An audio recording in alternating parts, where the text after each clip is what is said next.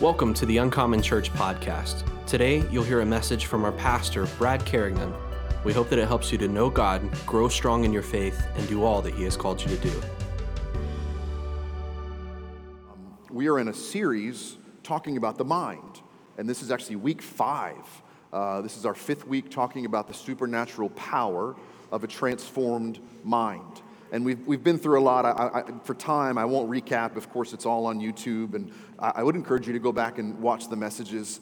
And we're talking about the fact that it is possible to allow the computer operating system of our lives, that our minds would be transformed, that our minds would be made new again. And last week, and all of this has been setting up that we're believing God for miracles in our life.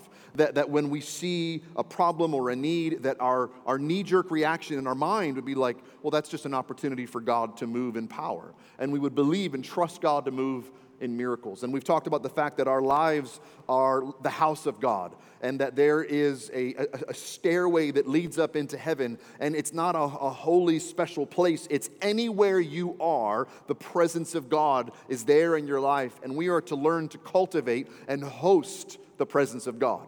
Whether we're here in church or we're in traffic or we're at school or we're at work or we're at the grocery store, that we would host the presence of God. But I think that there is a plague in the church, in our minds, and that is that we would actually believe that we are saved. That we would actually believe that we're fully 100% children of the Most High God and not just a little saved that goes to church once in a while when it's convenient. And I often will remind you of these letters that the Apostle Paul wrote to all of these different churches throughout the Mediterranean world. And it's funny because you'd think he's writing these letters to super Christians, G.I. Joe level 10 Christians. But if you think about it, he's probably just writing it to everybody. But he does this weird thing where he refers to all the Jesus followers as saints. To the saints that are in Rome and loved by God, called to be saints. To the saints that are in Ephesus, to the saints that are in Corinth, called by God to be saints, to the saints in Christ Jesus in Philippi, to the saints in Euless and Bedford and Hurst and North Richland Hills and anywhere in the mid-cities of DFW. He's speaking to the saints. And you may be like, is everybody a saint in Paul's mind? Well, was it not the Holy Spirit that called Paul to pen those words? Of course, not everybody was perfect. Of course, not everybody was super duper holy. But Paul was speaking to them by their identity that God was revealing to Paul about them. These were regular people. There were Jews and Gentiles and Romans and Greeks. These were regular folk. And when Paul wrote a letter by the Holy Spirit, he referred to them as saints. So what does that word mean in Greek? For those of you that might not know, the Old Testament, the story of the Jewish people, that was written in Hebrew, but the New Testament was written in Greek. So that word for saint is literally the same word as holy. So when he's calling us saints, he's calling us holy ones. It's literally the same word for holy, like Holy Spirit, right? Holy people. That's what he means by saints, that we are holy. And you might think, dude, I don't really know that I'm all that holy. Can I let you in on a little secret? That's why we're going to talk about this today. Because when you repented of your sin, when you asked God to forgive you, you surrendered your life to Jesus, you asked the Lord to come into your life, that He would be the King of your heart, the Lord of your life, you were born again. And that's an expression we throw around in the church world that's like, yeah, we're so glad, with t-shirts and websites and bumper stickers, we're born again, praise hallelujah. But if you think about it, it doesn't make a whole lot of sense. And there was actually a guy in Jesus' life that was like, hey, what does it mean to be born again? And Jesus' answer was, I tell you the truth, unless you are born again, you're not going to see the kingdom of heaven. He's like, huh? And then he literally asked, does that mean I have to go back through my mother's womb? No, we're not talking about a physical birth. We're talking about a spiritual rebirth, because the old version of you has to die. And then Jesus said, if you'll die, I will live in you. You're born again. Paul told the church in Galatia that all of those that belong to Christ Jesus have been crucified in the flesh, and all of your passions and all of your desires of the flesh crucified. Now, that term doesn't mean a whole lot in Tarrant County in 2022, but when that word was used, your flesh has been crucified, every single person in the Roman world knew the gruesome, ugly, painful death that the Romans would do to criminals, where they would take their body and nail their hands and feet to a cross, and they would just slowly bleed out and die in front of their whole city. And that's the illustration that Paul uses about your flesh, your sinful desires. He said, you have to crucify your flesh. You have to die so you can be born again. So it was actually God that directed the Apostle Paul to write a letter to all of the Jesus followers and say, I want to remind you that you are saints, you are holy ones, you're no longer sinners. But I'm telling you, the battle for that understanding and revelation is right here in our mind. It's one thing to read it and go, oh, praise the Lord. It's something else to go, no, listen, I am a saint. I am a holy one. I have died to my old sinful ways. I believe that I have been born again. It requires the renewing and transformation of the mind to actually believe that we're saved. And then here's where some people be like, yeah, but I still sin sometimes. Listen, when you were born again, you didn't lose the ability to sin. You simply lost the ability to enjoy it. I'll say it over here because they didn't amen like y'all did. When you became a believer, a follower of Jesus, you did not lose the ability to sin. You lost the ability to enjoy it. They got it. So yes, a saint can sin, but we're just no longer professional sinners. Does that make sense? It means that we take on a new nature. The Bible says that we become a new creation. If anyone is in Christ Jesus, they become a new creation. The old version of you has passed away.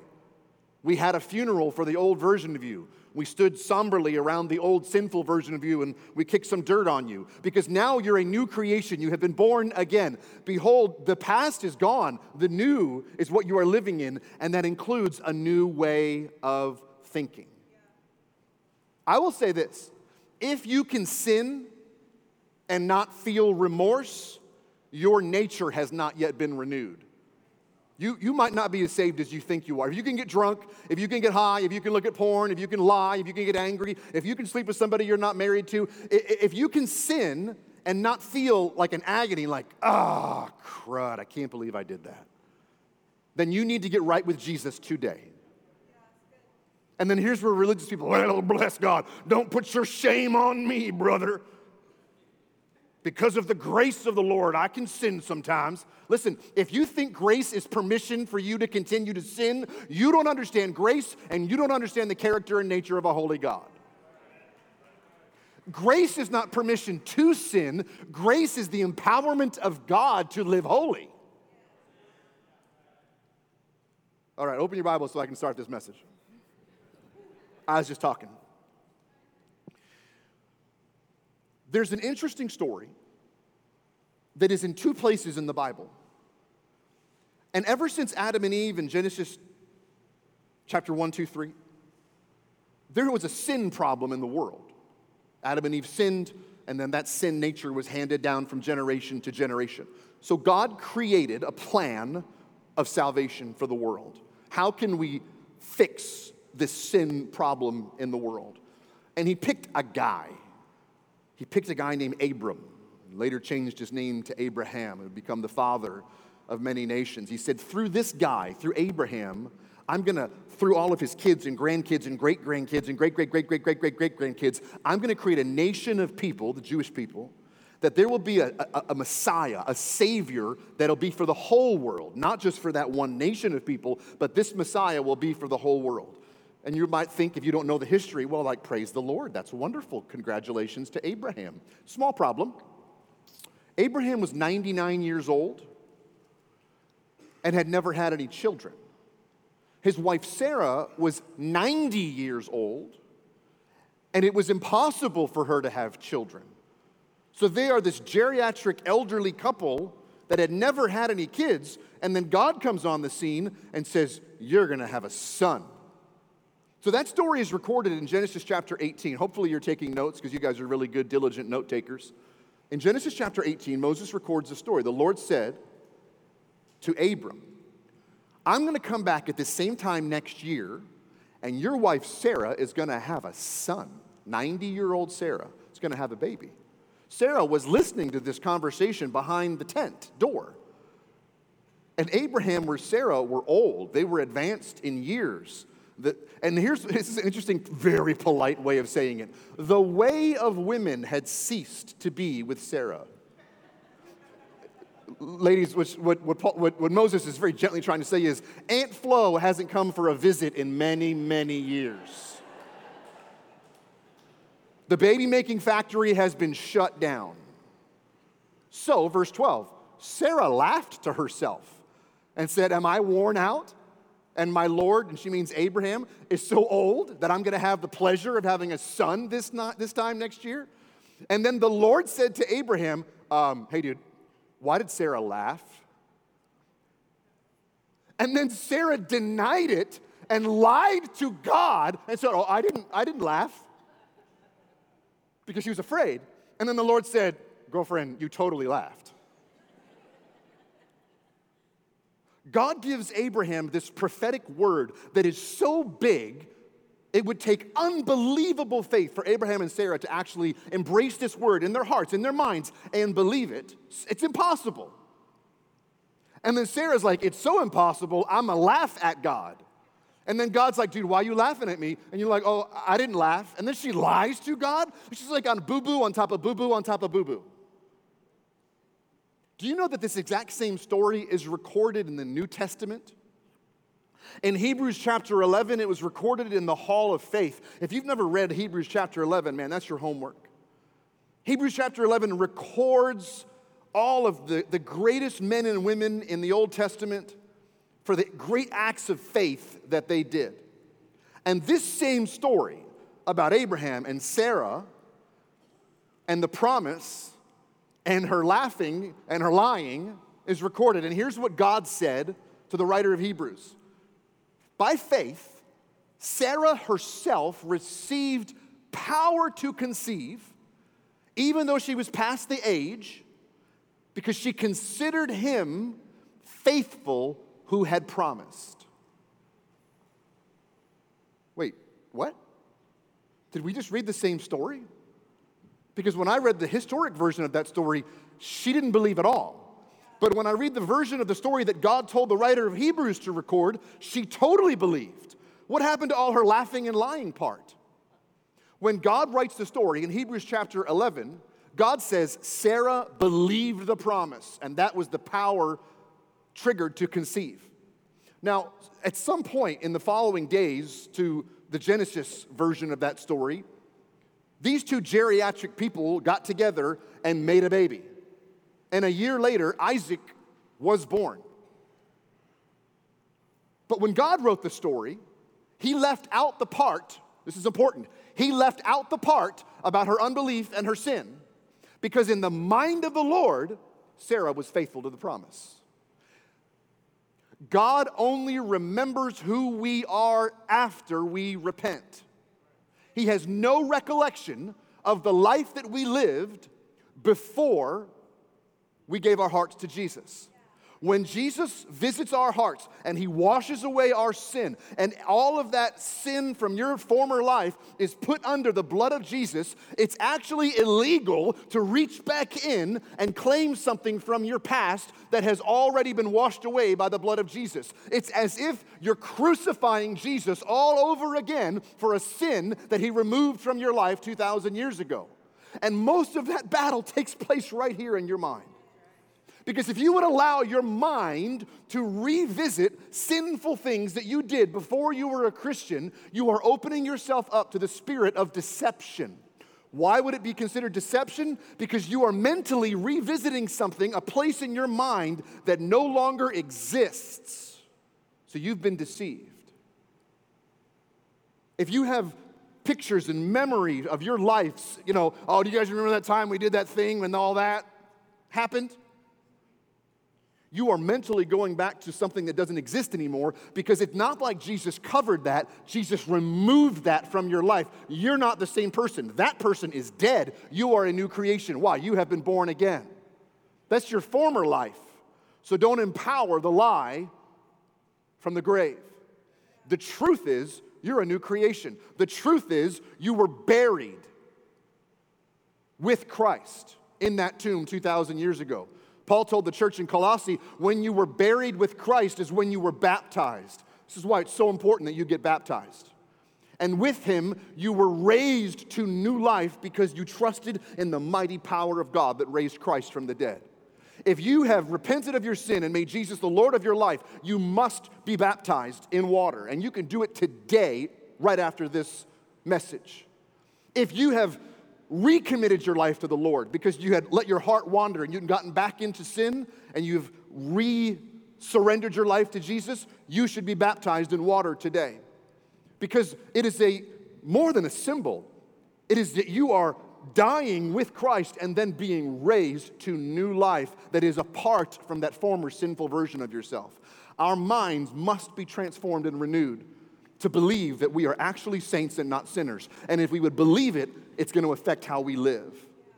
To know and believe that we are children of the Most High God and that we are not orphans is our identity. We are royalty. We are sons and daughters of the King of Kings and Lord of Lords. But the devil will come, and he'll come in your mind to rob you of your identity.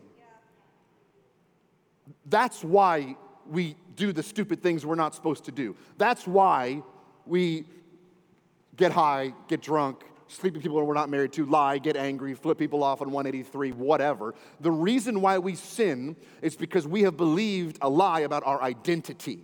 We have forgotten that we're royalty. We've forgotten. And here's what we think. We think the love of God has been removed from our lives. Because the devil wants to trick you. He wants to lie to you and deceive you that the love of God could even be diminished in your life. But look what the Apostle Paul told the church in Rome about the love of God for the saints. He said, I am convinced that not life, nor death, nor angels, nor any rulers, nor things present, nor things to come, nor the powers, nor the heights or depths or anything else in all of creation would ever be able to separate us from the love of God that is in Christ Jesus our Lord.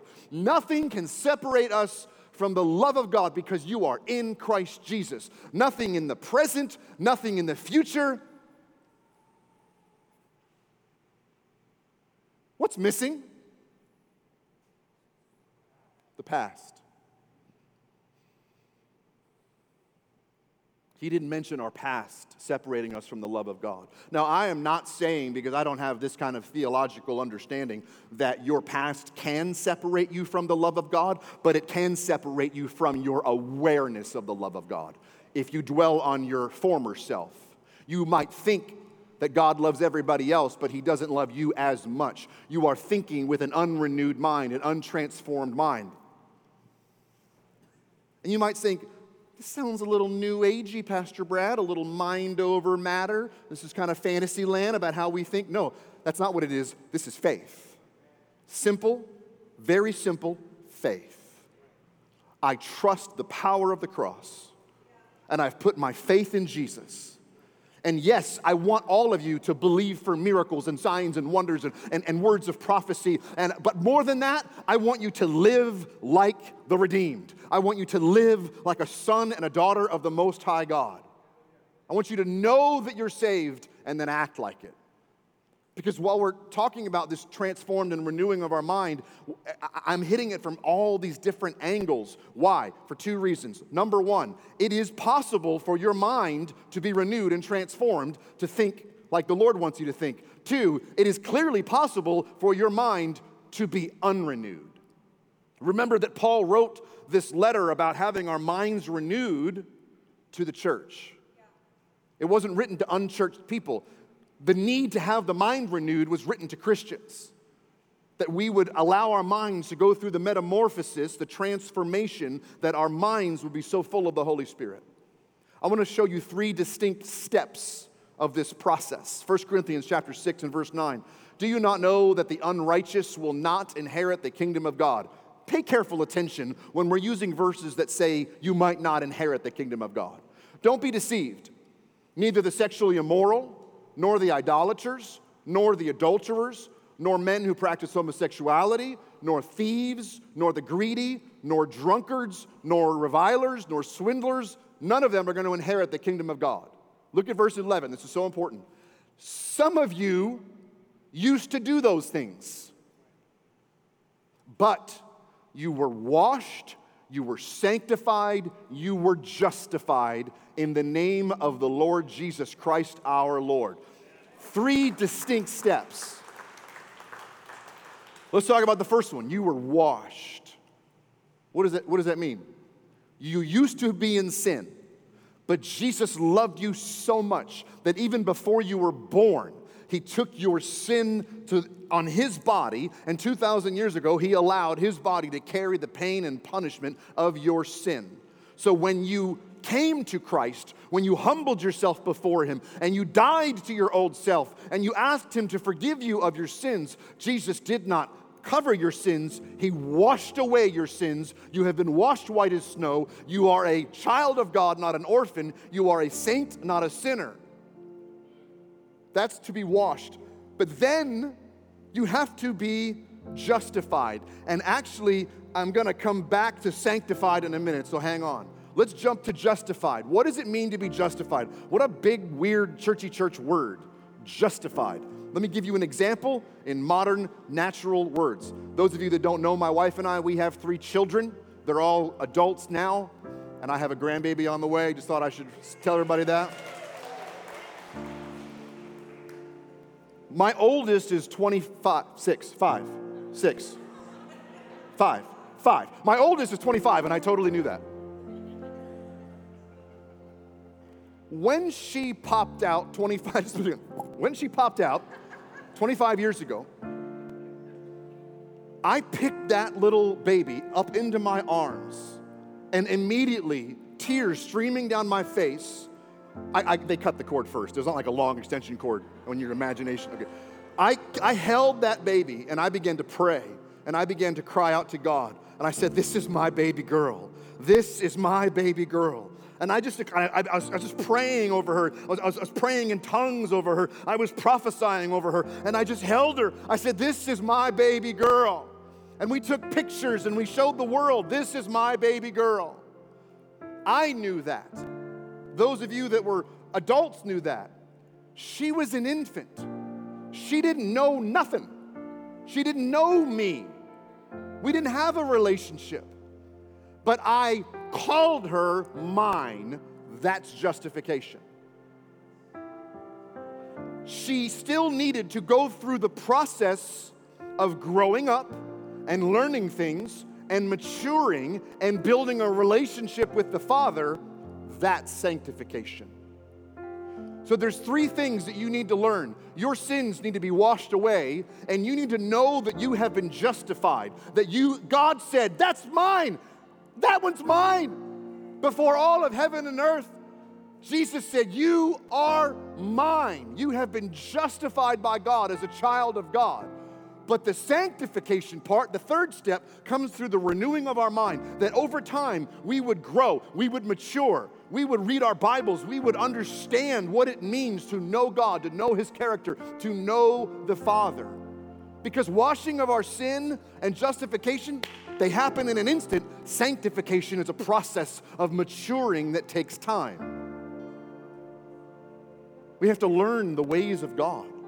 We have to develop a personal, intimate relationship with God as Father. And some of you might feel like, "I don't feel God. I feel like I'm all alone in this process." God is a loving Father. He doesn't leave you alone as you're learning and maturing and growing. All 3 of my kids learned to ride a bike. So you buy them the little toddler bike, and it comes with the training wheels. But they're, 3. I mean, even on training wheels, a brand new 3-year-old could flip that thing over and get boo-boos. So when my kids were learning to ride bikes, even on training wheels, I was walking alongside them, and I was running alongside them, and I was encouraging them, and sometimes I'm even holding them up so they don't fall. Why? Because I love my children, and I want them to learn, I want them to mature, I want them to go through the sanctification process of growing up. And as they got to other levels, we would take the training wheels off.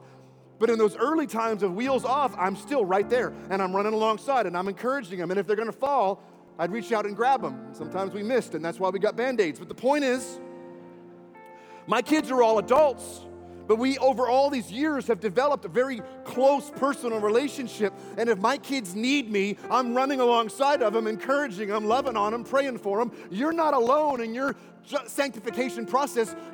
God loves you. He's crazy about you. He's cheering for you. He's rooting you on. He's holding you up sometimes because He's a good Father. He's setting you up to succeed in life. He is for you, not against you. He wants the best for you, but sometimes we need to train our minds to really believe that we're born again, to really believe, to learn to live like the redeemed. This is why the devil wants to attack your identity so much. Do you know the devil's a liar? Everything that the devil says is a lie.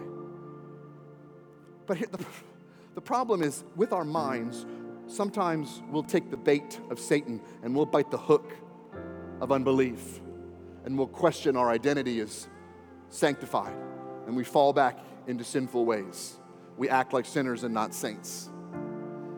Why? Because our identity was challenged and we didn't know who we were in our identity. If that has ever happened to you, you are in good company because it happened to Jesus. You guys remember when Jesus was called into ministry by God? He hadn't started his ministry. There hadn't been walking on water. There was no multiplying food, no miracles. Just a young rabbi getting started. And he goes down to the Jordan River to see his cousin John the Baptist. He says, John, it's time. And he was baptized by John, which another reason, follow Jesus' example and be baptized in water. He was baptized in water, and as he came up out of the water, an audible voice of the Lord said, "This is my Son, whom I love." Turn the page, 2 verses. Jesus was led by the Holy Spirit out into the wilderness, and he was tempted by the devil. After fasting for 40 days and 40 nights, he was hungry. I don't know about you, but I'm pretty hungry after the first meal that I've skipped. He went 40 days and 40 nights, and then he got hungry. The tempter, the devil, the liar, came and said, if you are the Son of God, why don't you tell these stones to become bread? And Jesus said, it is written, man shall not live on bread alone, but on every word that comes out of the mouth of God. Can I let you in on a little secret? The devil heard the voice of God at the Jordan River, and the devil heard the Father say, this is my beloved Son. But the very next thing the devil does is question Jesus' identity. If you're the Son of God, make carbs. That's why I have to always just, devil, get thee behind me, carbs. Clearly I have had an unrenewed mind at times. So if you ever have been living your life and you feel like the devil is challenging your identity, you're in good company. Because that's his trick, that's his only real trick, is that we would take the bait with our mind, that we would believe that we're not sons and daughters of the Most High God. Can I give you a little side note, just a little fun fact on the side? Did you notice that Jesus' response to the challenge of his identity was, devil, it is written, man shall not live by bread alone. I remind you, he's quoting the Bible, and the New Testament had not been written yet because Jesus is still living it out and creating it. He's quoting the Old Testament, Deuteronomy chapter 8 and verse 3, because why? The Bible is the key to knowing your identity in Christ. Some people are like, well, I just want to go to a church where I experience the power of God. Yeah, experiences are good. Like, the audible voice of God would be an experience that somebody would want to write a book about and host a conference. There'd be a podcast about it. But Jesus didn't lean on his own experience hearing the audible voice of God. He leaned on the Word of God and said, it is written. If you're not reading your Bible every day, if you're not hungry for the Word of God, you are setting yourself up to fail in the challenge of your mind and your identity. The Word of God trumps amazing experiences that we have had with God. Don't get me wrong, I love experiences with God, but Jesus himself said, yeah, but the Word of God is more important. So you need to crack that Bible and study it every single day. Meditate on it, read it, understand it, learn it, look it up, cross-reference it, ask questions. Get involved in one of our U groups, small groups, where we study the Word of God and you can ask questions and learn and grow. It's so important that we put a value on the Word of God, even more than an audible word from heaven. Don't let the devil question who you are in Christ. He did the same thing back in the Garden of Eden. God said, Adam, Eve, don't eat of that tree. And the very first temptation was not eating of the fruit. The very first temptation was, hey, did God really say you shouldn't eat of that fruit? The devil's going to try to get you to question the Word of God. The devil's going to try to get you to question your identity in Christ. If you have repented of your sin and made Jesus the Lord of your life, believe it and act like it. Hop up on your feet.